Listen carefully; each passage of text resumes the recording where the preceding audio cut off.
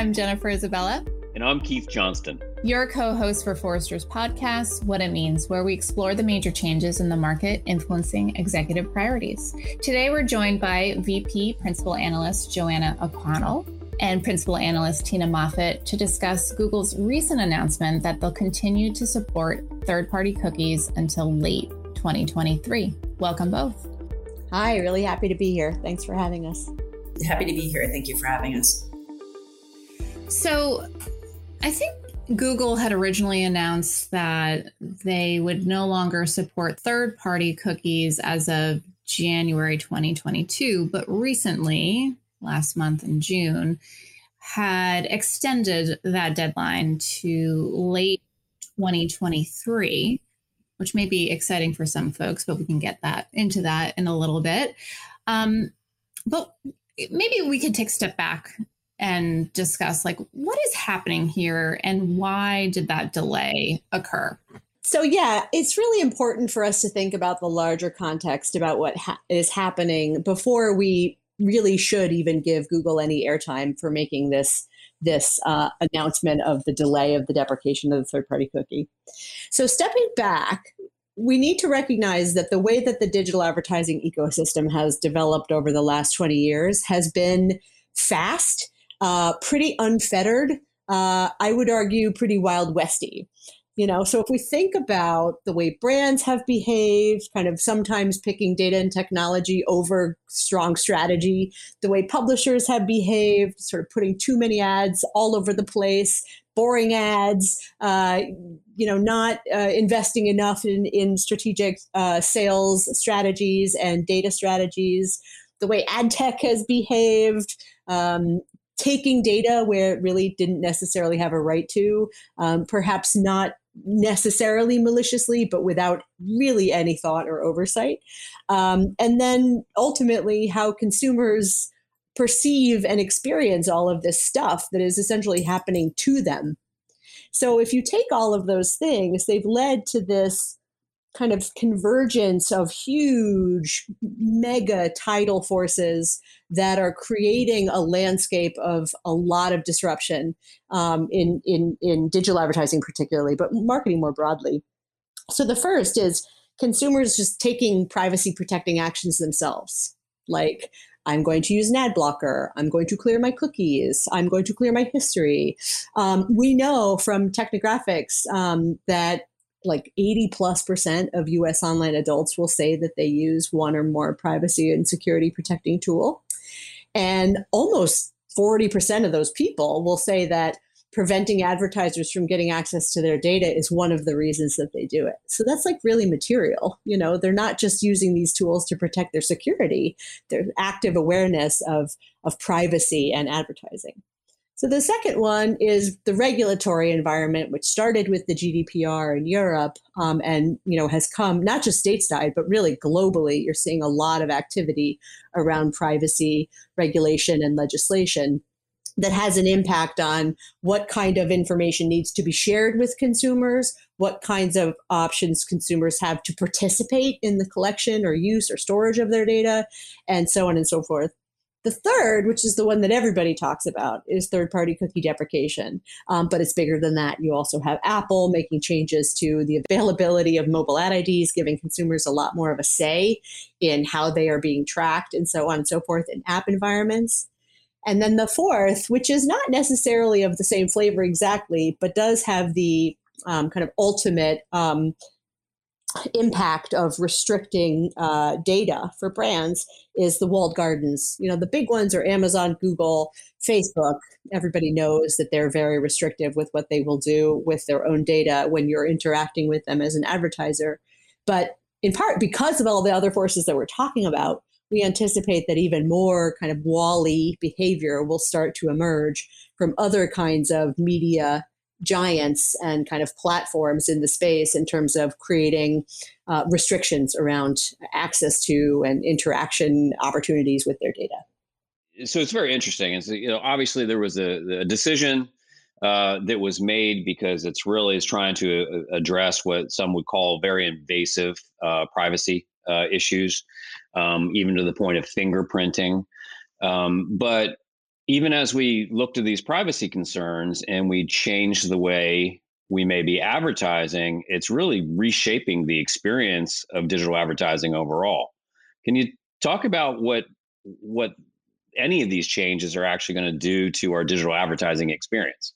So with kind of what Joanna summarized around what is exactly data deprecation, and in particular, Google's most recent announcement of extending the phase out to mid-2023, it's still going to completely impact customer experience overall, and really the inner workings and the nuts and bolts of how digital advertising works. So we expect disruption in things like a consumer may be receiving multiple ads that they've seen over several publisher sites because there's no third-party cookie to track and manage frequency of ads or viewability. So it will definitely impact how an ad is targeted to consumer and the relevancy of that ad, because the actual mechanism for connecting and understanding what consumers need, the third-party cookie, is going away. So it will impact that. We expect the third-party cookie deprecation to impact things like personalization. So personalization on your website is one example. A third-party cookie is used to bridge identities across different digital publisher sites, across even offline. When you don't have a third-party cookie to connect those points, or even to enhance an existing identity, which is used to personalize content, that makes for an experience that a consumer it just may not make for a positive experience of consumers on the website. Third, it will impact advertisers. On the advertiser side, it will impact the advertiser's ability to measure ad efficacy at a very kind of tactic level. So if you bought ads on different consumer sites or different publisher sites, you're not going to know whether or not that ad drove incremental conversion. And I think the experience on the customer side will be, again, receiving multiple targeted ads, multiple times with little relevancy to the consumer. Yeah. So if it's not going to be the cookie, then what could it be? Is there a solution? The question to is there a solution is there is no one solution.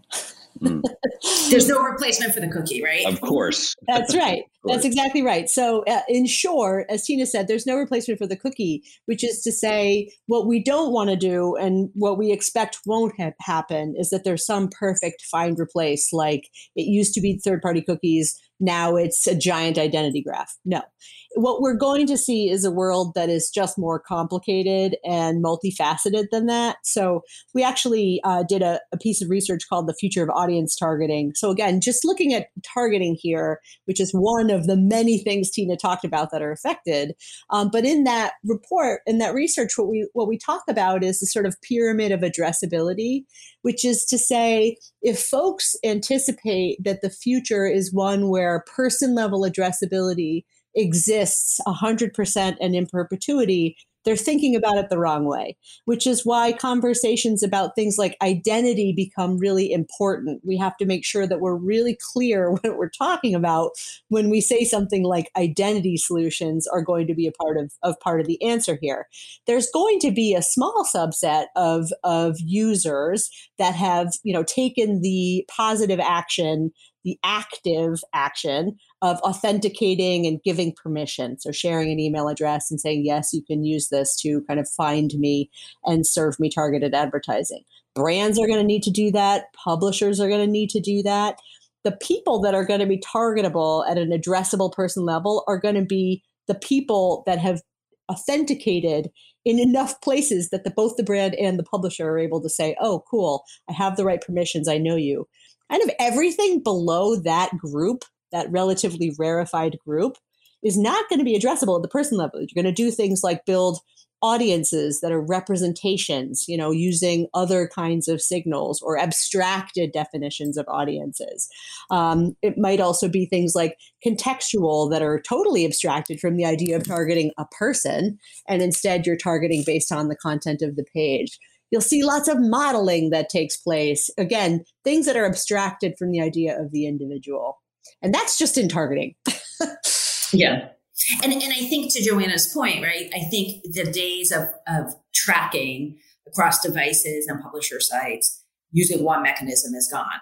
And that's okay, because we're moving into kind of a privacy first era, right, within marketing and within business, quite frankly. And what we've been telling marketers is really focused on building first party and zero party data sets, right? Their data assets. And it's not only for that addressable tranche of data and those addressable consumers. It's also using that information for targeting for net new customers, because the more you know about your existing customers, the more you can extract those insights and target the right customers. It's just the execution of targeting down to an individual level. That's going away. But you could still use first party data to identify who you should be acquiring. And that's honestly really what you should do, because you don't want to completely target everyone. You want to be very thoughtful about it and target the right customers that will build loyalty and stay for a long time. But is that a new concept, though?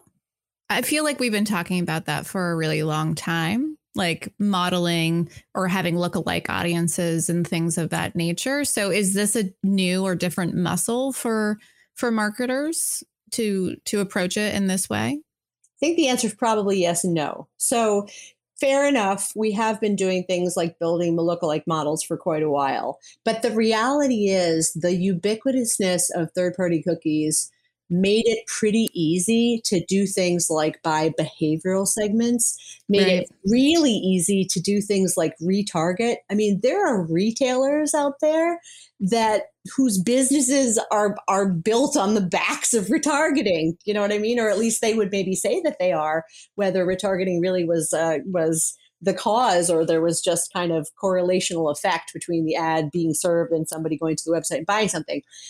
Anyway, it was easy to sort of hit some of these default buttons, right? And so what is happening now is the removal of some of those really, really entrenched default buttons.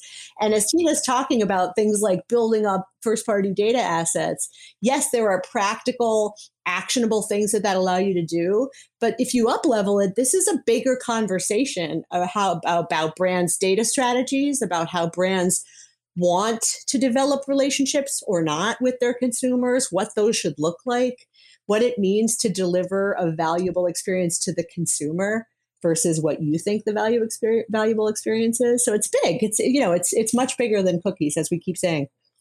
And I also think that it's like Joanna said, it's forcing marketers to really revisit what's meant by customer lifecycle based marketing, right?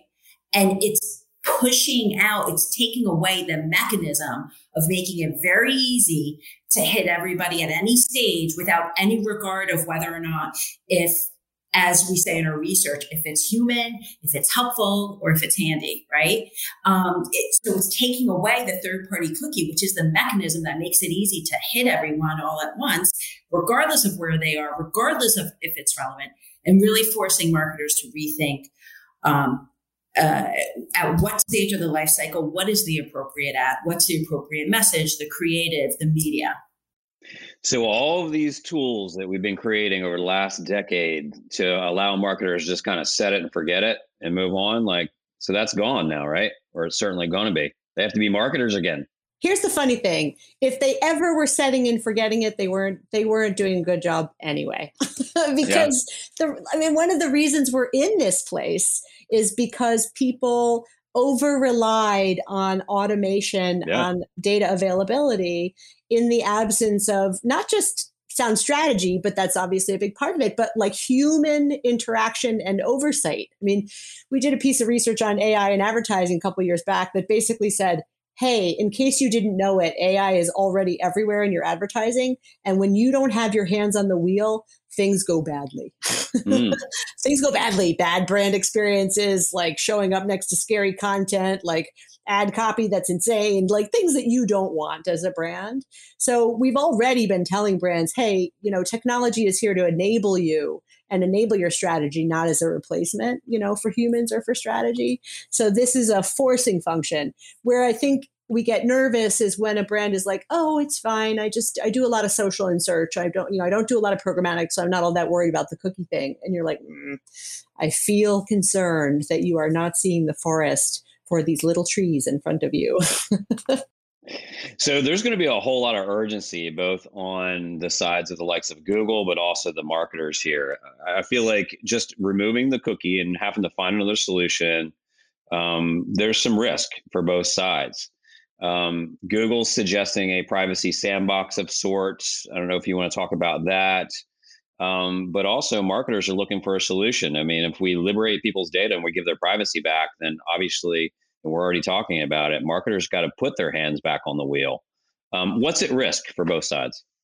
So first of all, Google developed the privacy sandbox as a way to create technologies, or develops to create technologies within the ecosystem that protects people's privacy online, and give the developers who create these technologies the tools to continue to build their business, right? So think about, ad technologies, even like things like ad fraud, ad measurement, things like that. You can build that within the privacy ecosystem, the privacy sandbox ecosystem. I think what's at risk here for Google, Google, I think, has to be very careful. When they first announced this, their intention to deprecate the third-party cookie in 2020, the past 18 months, they have not been transparent. So there has not been a clear sense of like, what does that mean? What will that look like? There were tidbits of announcements here and there. So when they decided a few weeks ago to push out the deprecation of the third-party cookie to 2023, they provided a little bit more detail, right? There's going to be a stage 1 and a stage 2. But what's at risk for Google is that if they're not clear in terms of what this the process of the deprecation of third-party cookie, advertisers will go elsewhere. They will go directly to the publishers. They'll go to different ad tech systems to buy on the open web.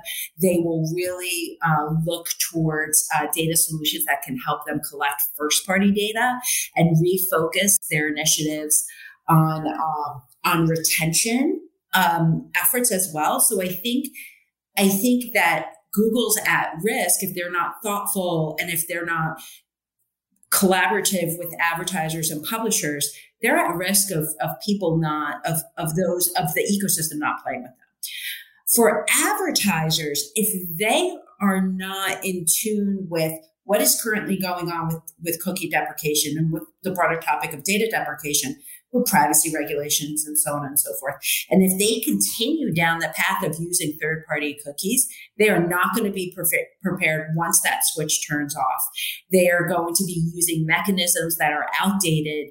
They run the risk of retargeting or targeting people that are not relevant for their core customer in their business. They're going to send repetitive messages. There's going to be no management of frequency for ads.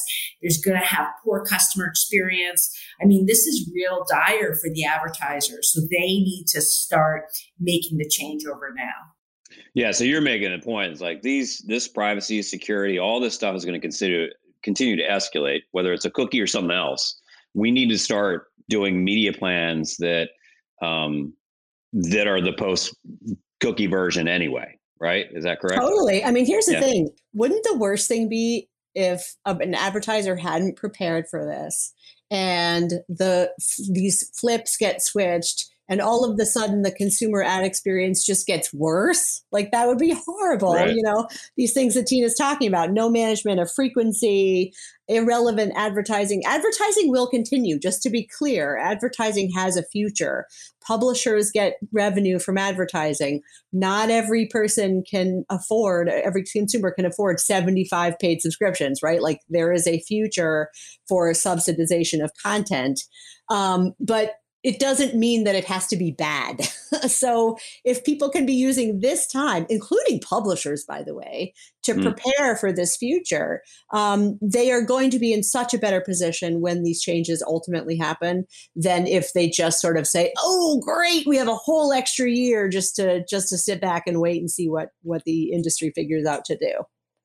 Well, I guess that was going to be my next question. Is this, yes, there's a role obviously for brands and publishers, for their firms to figure out what to do and what's best for them. But is there a question at like an industry level, industry bodies to help provide guidance or documentation or a common construct, as there are for other sort of standards? Like, is that also happening, or what's going on there? Yeah, it's happening. I mean, it started right after Google made the announcement in 2020. The IAB, the Interactive Advertising Bureau, came out with a proposal called Project REARC. The Association of National Advertisers, in partnership with a bunch of other industry bodies, launched something called PRAM, the Partnership for Responsible Addressable Media. You've got lots of activity in the W3C, the sort of browser community. So there's lots that's happening. I think probably, and Tina definitely weigh in here, what I think we feel from the advertiser community is that there's a lot of noise, and they're just trying to figure out what they should be paying attention to, what has legs, what they can put some faith in, and put some kind of make some bets on. Right. And I agree. I think there is a lot of noise. We see a lot of discussion happening in terms of what are some ideas of retargeting without the third party cookie or ad measurement. And we see changes happening, right? But the changes are really happening from the advertiser. I mean, the advertiser's got to initiate the change, right? I talked to one advertiser yesterday and she told me, she said, look, we're just starting to test contextual. We're looking at ID-based retargeting. So they're off to the races and they're starting to do it. And I think the governing bodies, ANA, the IAB, are good guideposts in terms of what's happening, what they at a very high level recommend.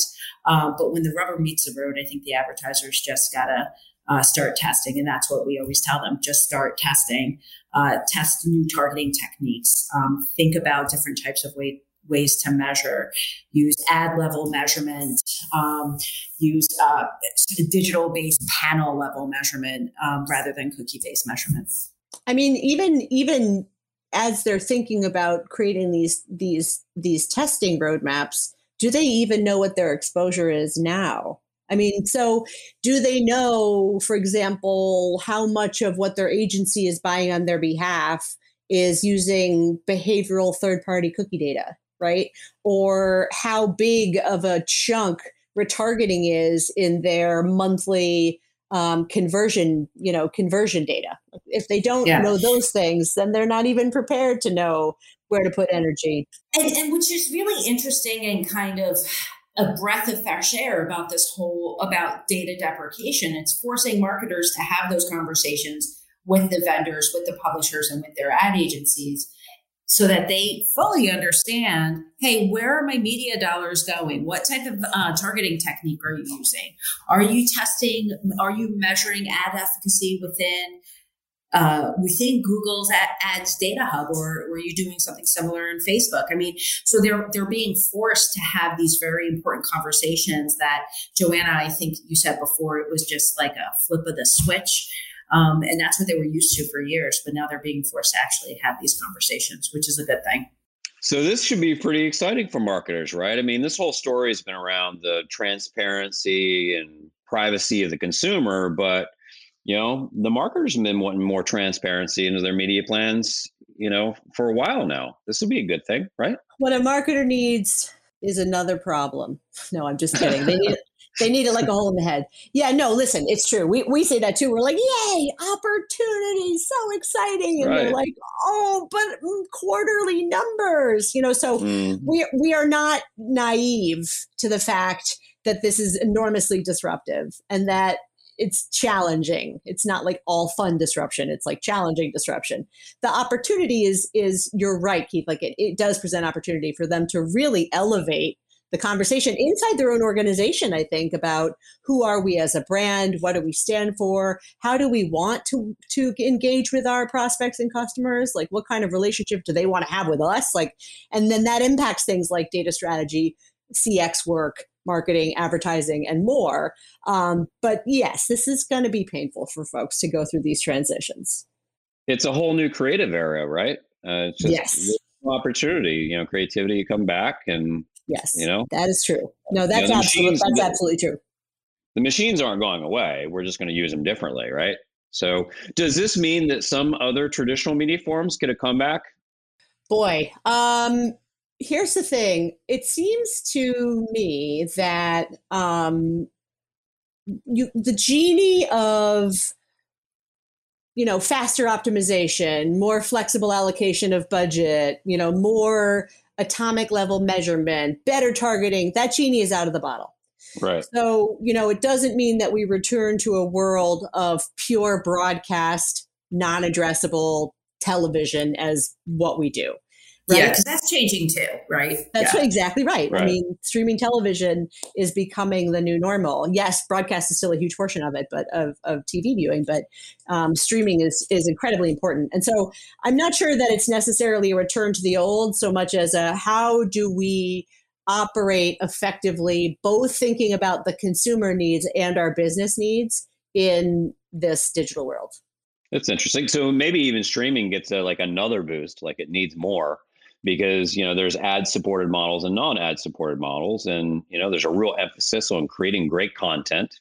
So this could be a good thing in other sectors, right?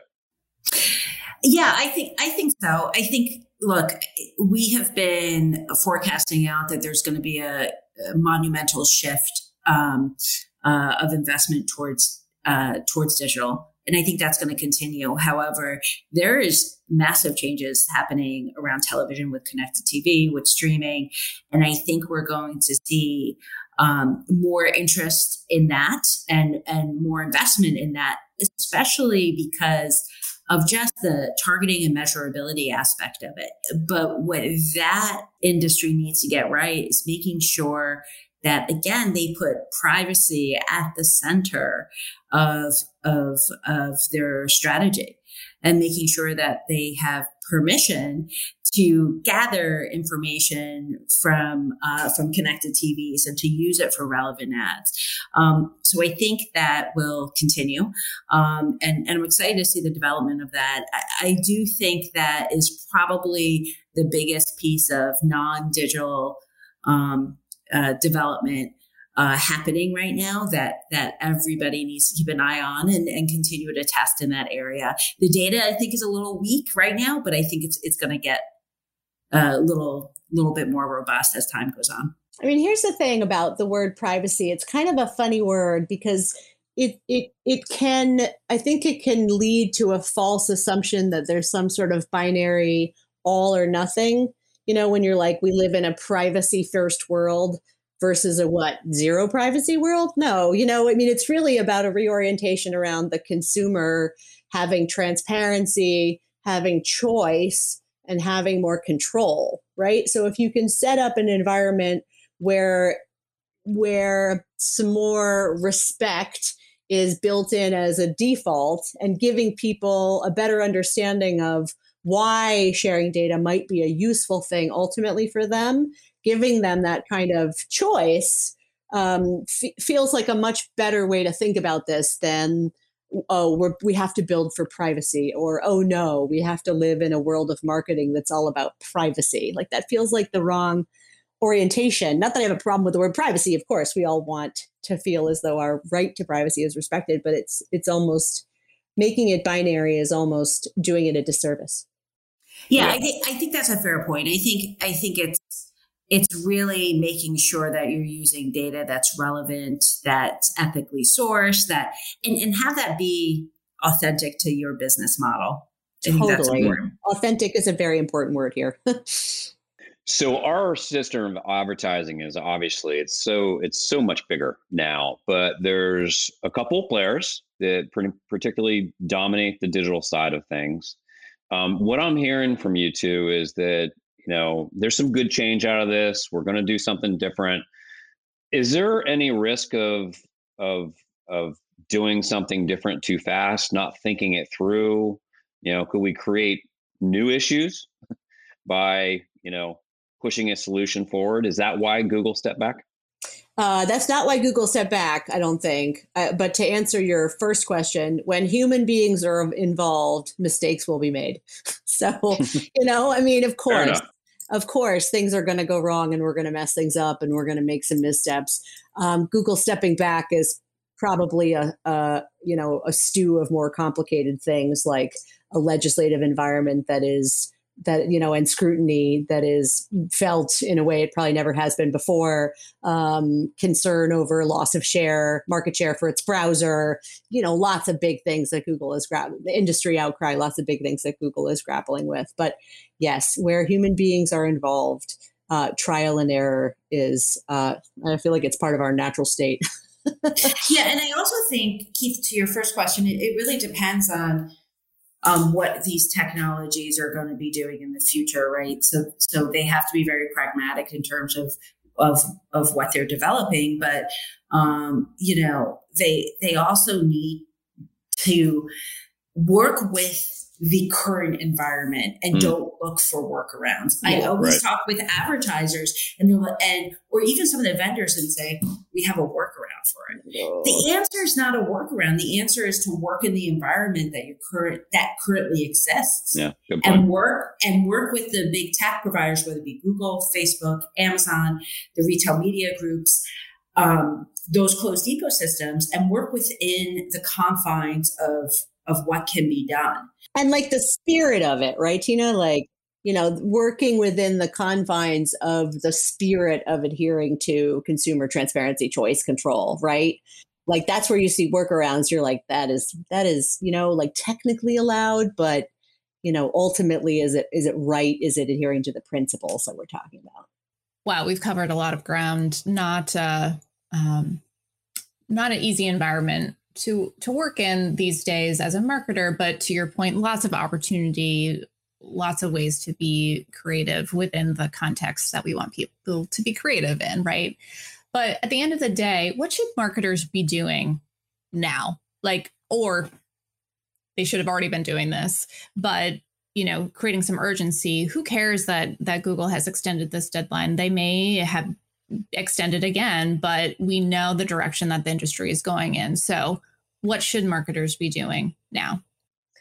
Listen, we know that this is a weird and uncertain time, and it can feel really, really overwhelming. So there are some kind of philosophical things to kind of hold in your head as your true north, and then there are some practical things. So let's start with the philosophical things. We have this sort of 3-pillar framework that we put out in some research around getting ready for data deprecation. And the first pillar is moving to a model where, transparency, choice, control for the consumer becomes the new default setting that you just bring to kind of every decision that you're making around your advertising and marketing and data.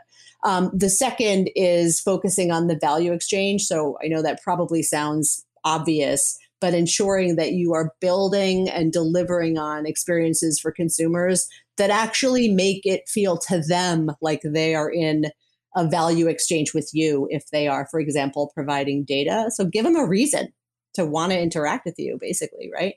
Could be humor, could be utility, could be education. There are all kinds of things. Could be personalization, whatever. And then the third one is, and Tina talked about this a bunch earlier when we talked about sort of targeting everybody willy-nilly throughout the customer lifecycle. Maybe that wasn't the best idea. If you've never had a relationship with somebody, in the past as a brand? What gives you the right to come into their lives and follow them around and not act like you know them? That's aggressive. You wouldn't do that with another person. So why would you do that with a target customer? So pulling back a bit and using tactics in your prospecting that are just less intrusive and aggressive, things like contextual are a perfect example. And then focusing, as you know somebody more, on delivering those more tailored experiences based on signals that they're giving you.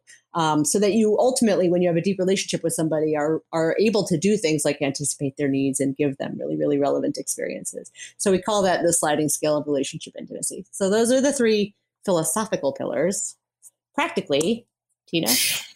Yeah. So practically speaking, I think marketers in general should continue with the assumption that the third-party cookies are going away sooner rather than later. There's going to be more privacy, regulation, consumer action, and walled gardens are going to get even higher.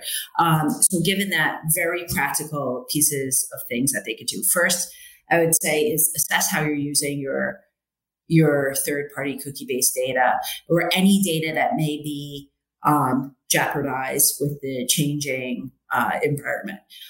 Once you assess in terms of how you're using that data, you can focus in on what specific marketing operations you need to start testing in. So it could be targeting, it could be measurement, it could be personalization, it could be identity. We think in general, marketers need to continue to future-proof current targeting, media buying, and measurement. I think that's the foundation of what they should be starting on. And that means keep testing contextual advertising, look at first-party based targeting, and using second-party data as well directly from publishers. Think about what are different ways that you can target net new prospects without using a third-party cookie. We have the future of audience targeting research to help you understand what that future of targeting will look like. In terms of measurement, atomic ad level measurement is going to drastically change. But there's an opportunity for advertisers to work within the data clean room environment within the walled gardens, or look for independent data clean rooms from the data companies and their agencies where they can pull in data from different publishers for measurability initiatives. And while they may not have very, very granular level ad measurement capabilities, you still be able to understand things like what is the incremental ROI of a specific campaign. You may not be able to understand what drove it and the dynamics, but that's kind of the new reality. Keep on investing in first and zero party data assets. First party data like transaction data is always very important, but make sure that you create an environment where you can collect that information and build a longitudinal view of transaction information and ad exposure information, but also look for moments in the customer journey where you can collect behaviors, preferences, content, context and intentions, just more information about your consumers so you can build out that customer profile. And then finally, talk to your tech providers, your service providers, your agencies, the publishers, the great broader, bigger ad tech community to understand what their roadmaps are and how they're preparing for data deprecation more broadly, and then cookie deprecation as well. What are they doing with their solutions? How are they future-proofing their solutions? And then identify within your partners if there is an opportunity to test either targeting, personalization, measurement, using identity, tracking, things like that, not using a third-party cookie. So some practical applications you can leverage as we move forward into this cookieless future. Clearly, there is so much more to discuss after this. Yes. Great conversation. Yeah, this is ongoing. This is not a one and done kind of discussion. Great. Well, thank you both for joining us today. Thank you. Yeah, thanks for having us. Well, thank you both. If you like what you heard today, subscribe to Forrester's What It Means podcast on iTunes, Google Podcasts, and Spotify, or your favorite podcast player. To continue the conversation, follow Forrester on Twitter, Instagram, and LinkedIn. Thanks for listening.